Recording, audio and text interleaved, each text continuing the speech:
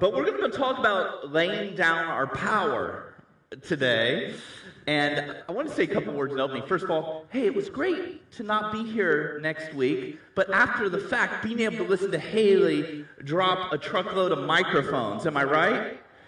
Oh my. It's like, Haley, she's like, yeah, I've never done this before, this. And I get all these texts, and they're saying, yeah, Jeff, this sermon was great, but she's a total liar. It's obviously this person's been doing it their whole life. No, I didn't get any texts that way. I did get some rather colorful communications about how great the teaching was and how much life and challenge it spoke into people's lives. And you know what I love about it is this is a small little church. Look around. You know, there's not, you know, we're not going to rate a good Showtime documentary. You know, first of all, because we're not really good at organizing and exerting power over people. And I do have some really awesome shoes. I don't know if they're fashionable, but you know that preachers and sneakers idea, but they do have amazing arch support, which I'm a big fan of, because how beautiful are the feet of those who bring good news? You can't bring good news if you don't have good arch support. Just saying. But the thing that really hit me is, here's someone that works underneath the hood in the issues of how power is handled in Columbus, Ohio, and the data of how power flows, how power works, how it helps the poor, how it harms the poor. And that's just one person. But I want to tell you, and I'm not going to do this, but if I threw a rock and I would hit someone here at random, you know, spin around, throw a rock. Actually, that's a violent metaphor. If I were to throw a soft peach and hit someone here, I would hit someone that has a superpower. Because I literally look around and I look, oh my gosh, like teacher of the year, engineer, beautiful like voice, concert, like an expert on communication with people with autism, theologian that can riff on Karl Barth if you just tickle them a little bit, you know, rock star that knows everything about the Rolling Stones. Someone with superpowers of empathy that you would think they were telepathic. The person that if works in retail, sales double, and everyone feels like they've been loved and ministered to when they come to their department. Bus stop evangelist that doesn't have her driver's license, but everyone who ends up sitting at the bus with her has an encounter with the risen Savior. Funniest poet I have ever heard. You know, several of the best game masters or game facilitators I've ever... I mean, the superpowers in this place. Art. You guys don't realize how much art you see around the city. Coffee roasting. The most fragrant aromas to enter my house, other than Adrian's cooking, is when I have a cup of coffee roasted by Doug Buckley from farmers that you guys help build relationship with, pursuing economic justice with the gospel of Jesus Christ in Tanzania. The superpowers in this place, this is old cultural reference. Who remembers Voltron? Does anyone know Voltron?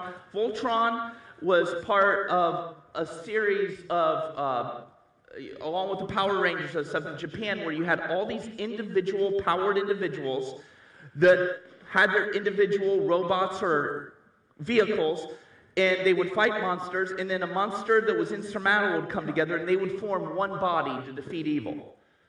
And what you didn't know is it was because of missionaries that were very active in Japan at the time talking about the body of Christ.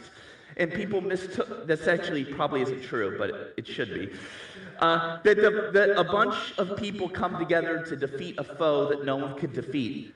But here's the deal. With all those series, all those, whether it's the ragtag bag of misfits that you see that Akira Kurosawa writes about in The Seven Samurai, or Magnificent Seven, or Star Wars, you know, that the misfits come together to defeat evil. Here's what the story we have going on at Central Vineyard that we subscribe to, that is the story that is written on people's hearts. And to the extent you get to join this story, to the extent you have a joyful life.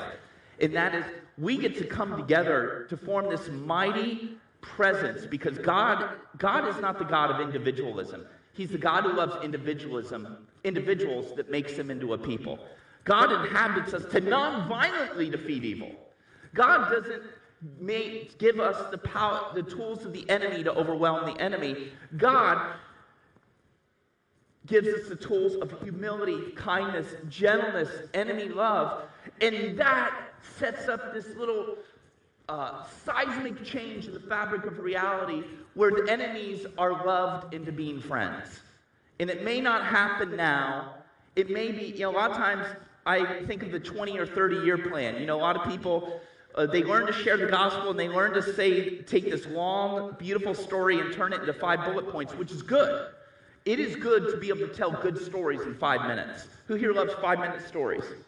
Actually, one of my favorite anthologies is almost every pop cultural thing has these 5-minute Star Wars stories. Have you ever seen that? Or 5-minute, it's like they stole it from children's Bibles. I love short stories, but the gospel is also a long story, and it's a story that's begging for everyone to fill in a role. In the long-form gospel storytelling, it tells the typical good versus evil story, but by not hating people, evil becomes not a thing. And we don't dance on the graves of our enemies, but the graves open up and people come to new life. And that is compelling. The easy way to grow a church, we could grow really fast if we picked an enemy in our culture, a flesh and blood enemy, and talked about us versus them, and stoked the fear of that enemy and talked about how the greatness of the context we live in is compromised by this enemy. Rah, rah, let's defeat this enemy. And then Paul just ruins it. Apostle Paul, people like to paint him as grumpy because they read Western culture into Paul's Middle Eastern writing. When actually Paul is not grumpy. Rewind and listen to our Galatian sermons. Paul says our battle isn't against flesh and blood. It's against powers and principalities of darkness. And this passage that he talks about in Ephesians, it isn't just about demons and that we're on a battle against these reptilian, Lovecraftian powers with leathery wings, belching sulfur. Yeah, there's some of that, I think, too. That's a reality. But principalities mean structures. And what Haley did is she talked about her intimate understanding of structures that oppress people. Principalities means, the person who accosted me and accused me and physically intimidated, threatened me is not my enemy.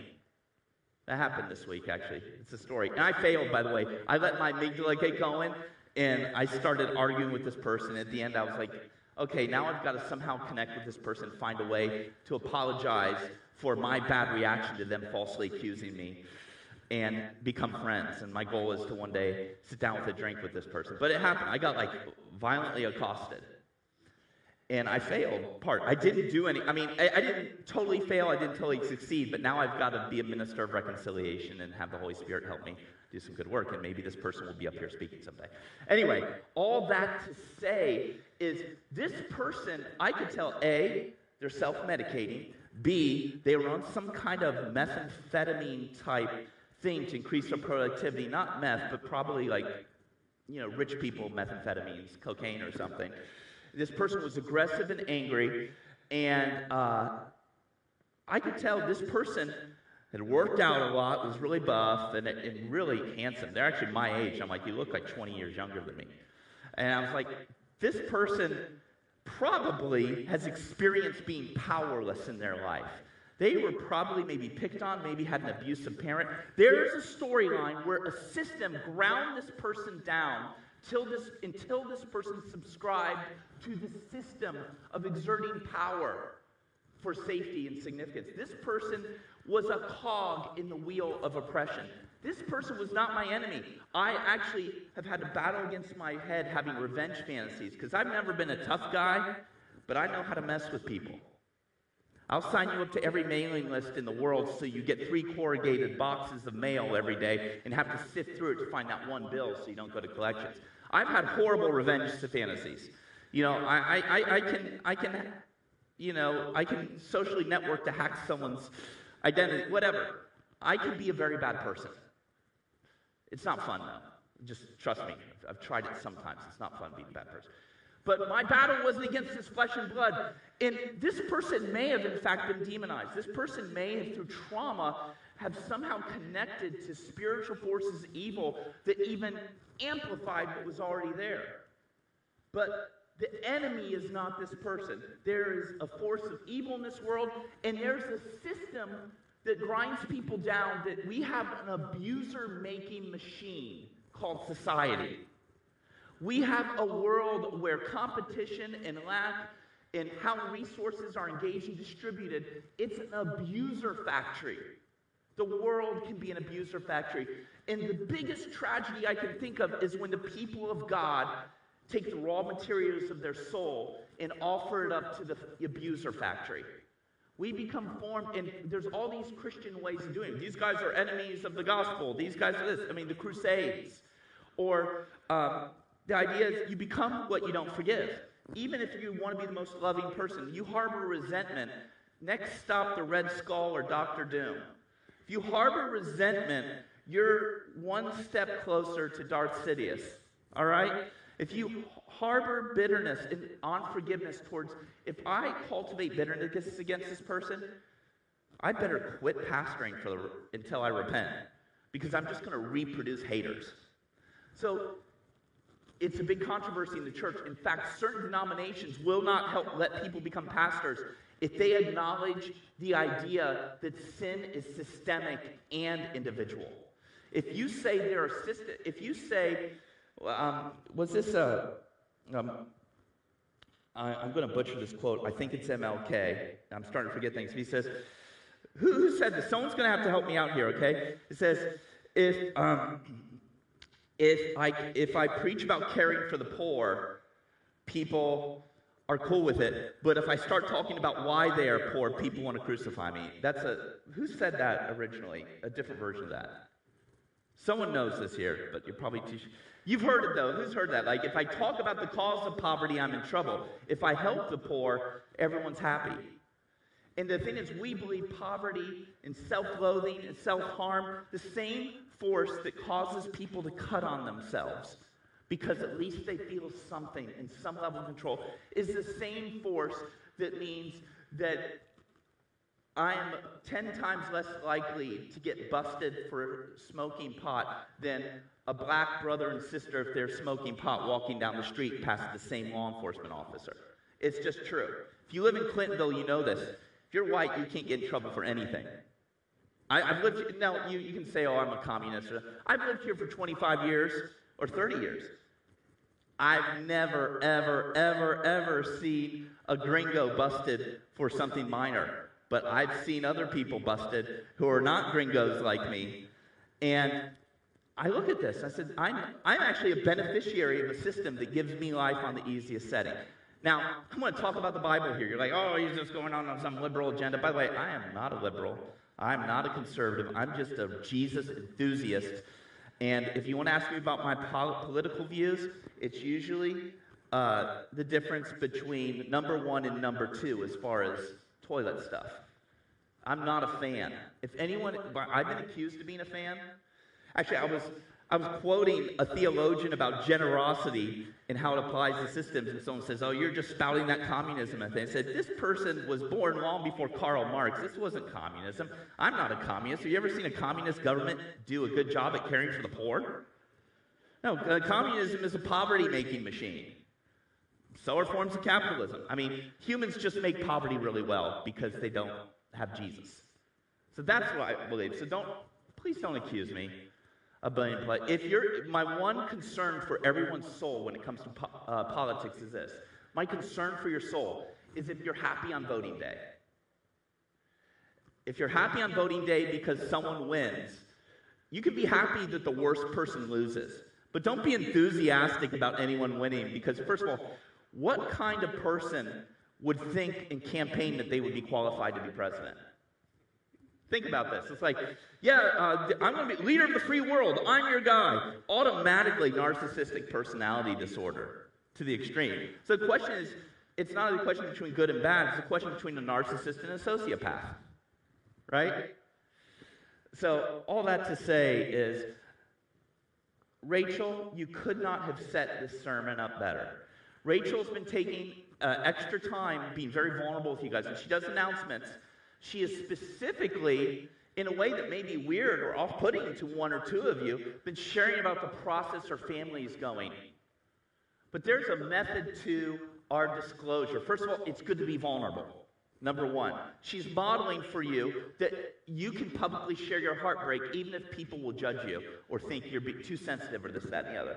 But the other pastoral thing that's happening when Rachel shares is she is showing herself as, my husband and I are on the receiving end of a power acting unjustly that every one of us subscribes to. We all have paid our dues to a power that has really mistreated Luis. And basically, essentially, when Luis has gone to immigration meetings and he's met with people, they treat him like he's trying to scam our country. Now, dude, I have scammed our country before. I've done this person. You know, I have broken and entered into buildings. We called it urban exploration. You know, a good pair of bolt cutters, you can check out the steam tunnels under, you know, OSU. Post 9/11, you'll get shot for that stuff. You know, I used to get up to all kinds. You know, I thought it wasn't breaking and entering if you know the code to get into the frat house that was closed down and have your own parties there. To me, it was just, oh, isn't this fun? Now it's you get shot if you don't look like me. All this to say is, but then Luis, who is one of the most integrous people I know, is treated preemptively like a criminal when he wants to come here to assist as a missionary to the United States, helping us understand how great Jesus is. And he married this amazing person, and they've become this power and weakness couple. And he's being treated like a criminal. Guys, so Rachel sharing her heart is, I'm not giving you, we're just telling the story. We're not giving you propaganda. The gospel is opposed to every power that exerts coercion and force.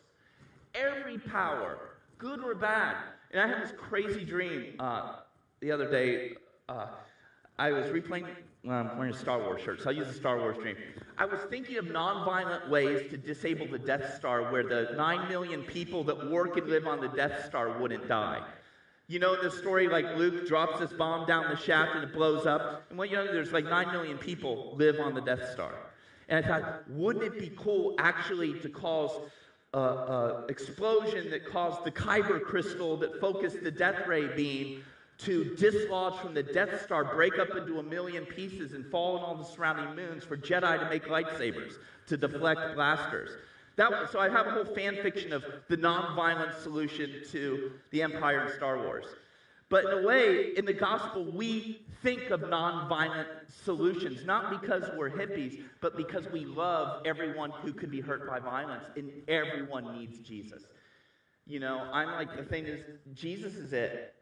Jesus is it. My question, if you don't know Jesus, he loves you. If you do know Jesus, Jesus loves you so much that he wants to invite you to a life-giving act of love and obedience that will make your life even better. And a lot of time that better is through eyes that are stained with tears.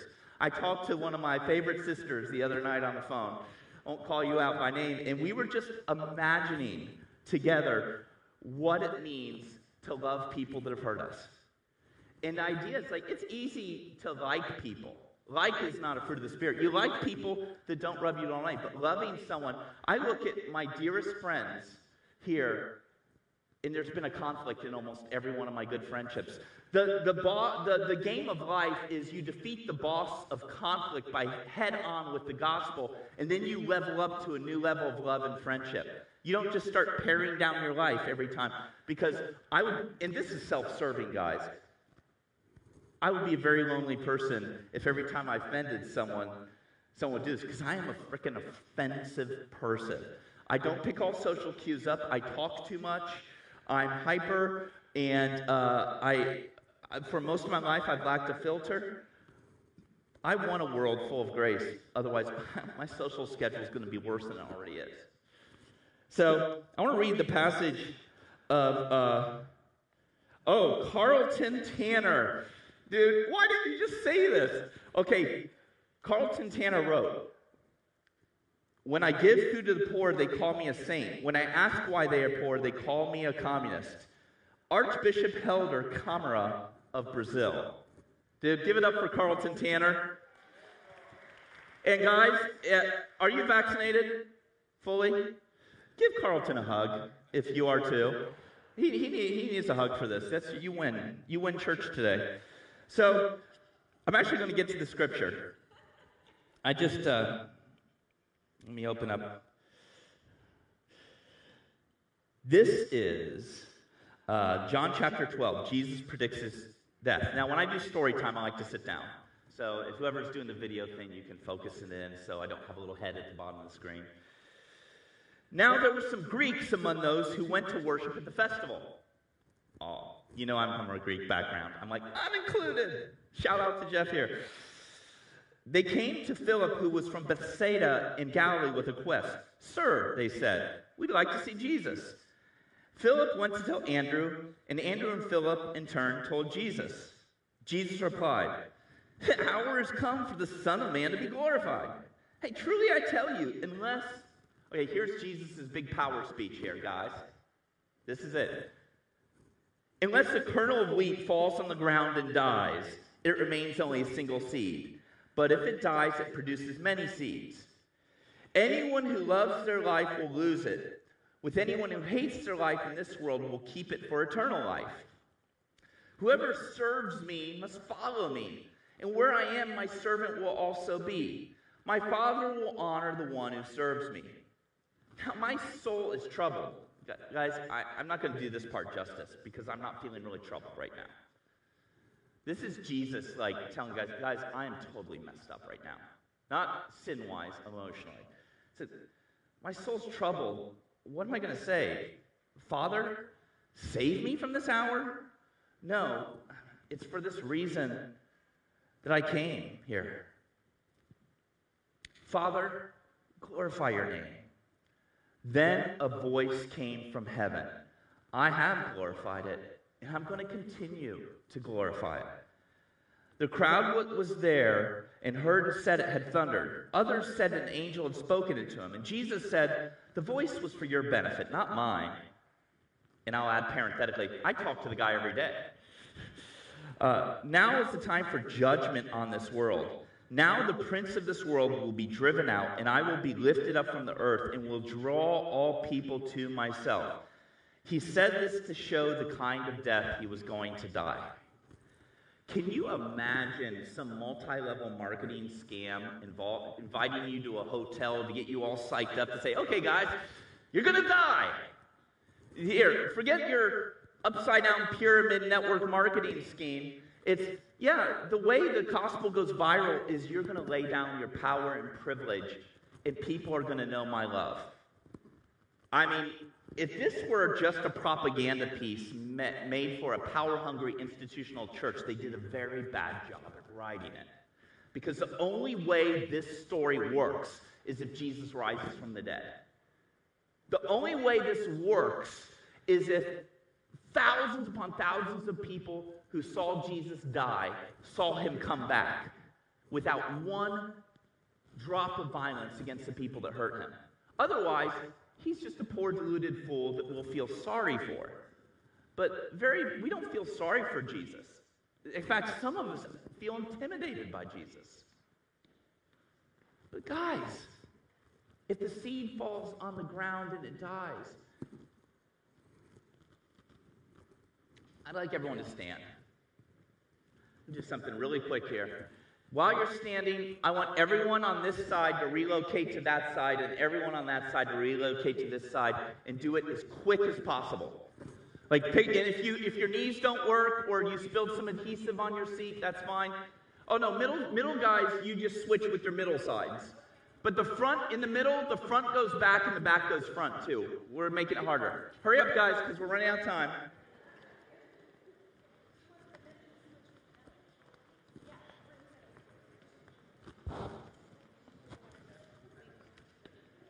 Okay, hurry up, guys. Come on.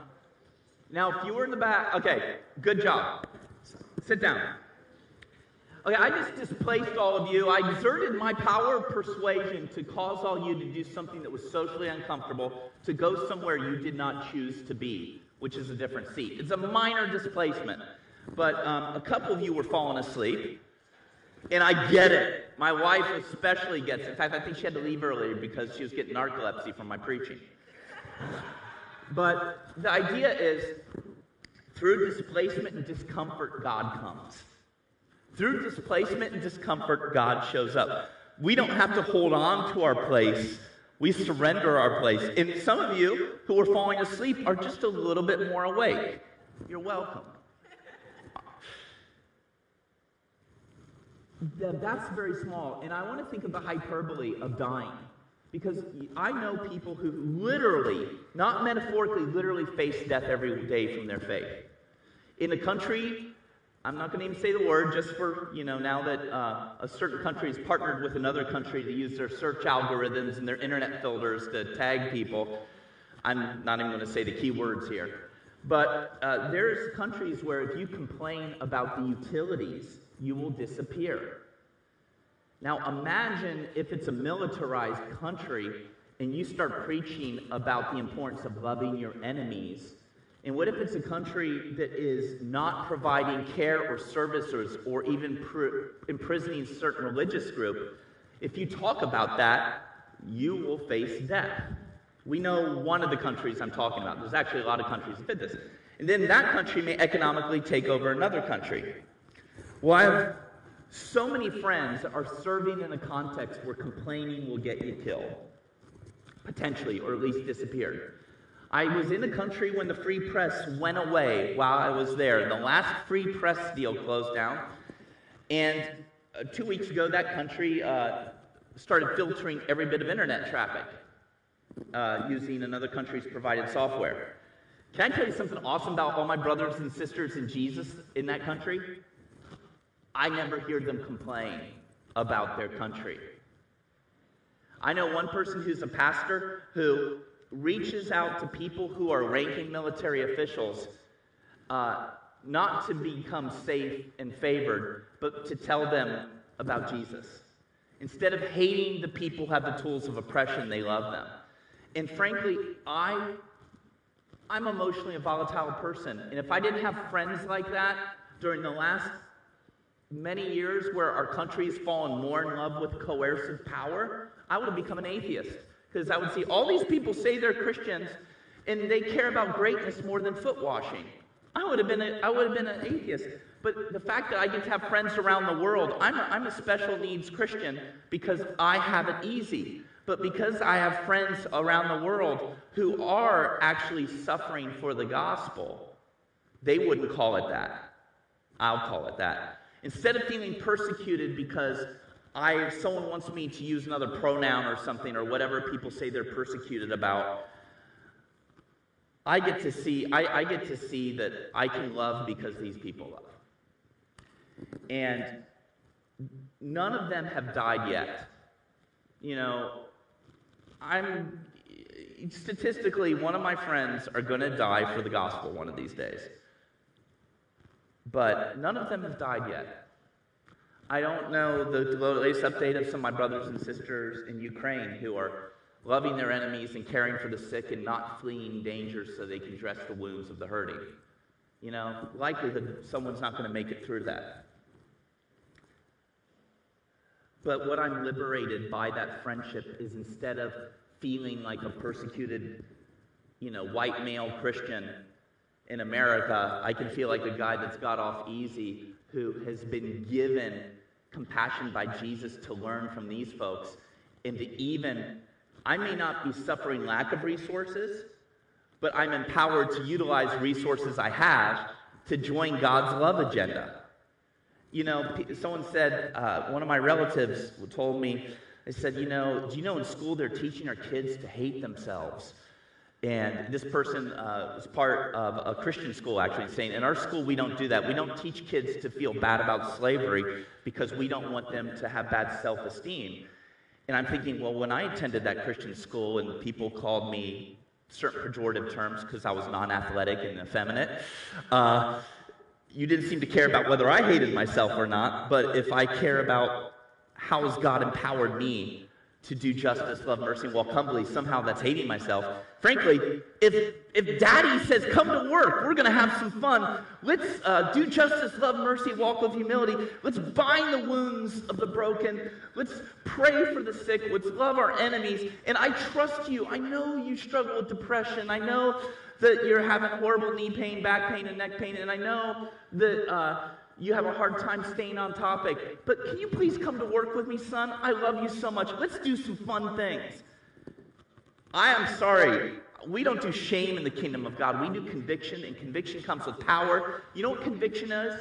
Conviction is marching orders to set people free. And darn, that's fun. So guys, let's be seeds that fall on the ground and die. Let's stand. Friends, I was deeply convicted that I responded with aggression and had revenge fantasies at this person that violently accosted me. All right? I'll keep you, I'm praying for how I can befriend this person. You know, it takes two to befriend. It takes one to love. I'm committed to loving this person. I'm praying I can befriend this person. But listen, all of us have been macro-aggressed or micro-aggressed by someone. And Kelly, pass those out as quick as you can. Come back up here. I think I'm going to have you do communion. Improv. Guys, who here has been aggressed upon or hurt, micro or macro, in the last month? Really? Okay, come on. I'm actually literally, raise your hand if you felt aggressed on or disrespected, micro or macro. I mean, maybe some of you are hermits. But here, you don't have to raise your hand. But here's what I say is, every instance is an opportunity to be Jesus right now. And I'm going to get prayer after the service for navigating this situation I experienced. Prayer team, could you bolt to the sides? You can still take communion from there. We want to get prayer to just follow Jesus, because if Jesus rose from the dead and he gave us his Holy Spirit, yeah, I got you. So, guys, get prayer before you go. If you want to just grab someone next to you, if you want to, like Marcos, you can grab Charlie or something. You can take turns praying to each other. You don't have to go to the sides, but guys, if we don't do something with this, it's just trivia that we've been inoculated to. I'm all for one micro step of obedience, and that is get prayer that you'll be able to die to self and love this person who hurt you. And the best is yet to come.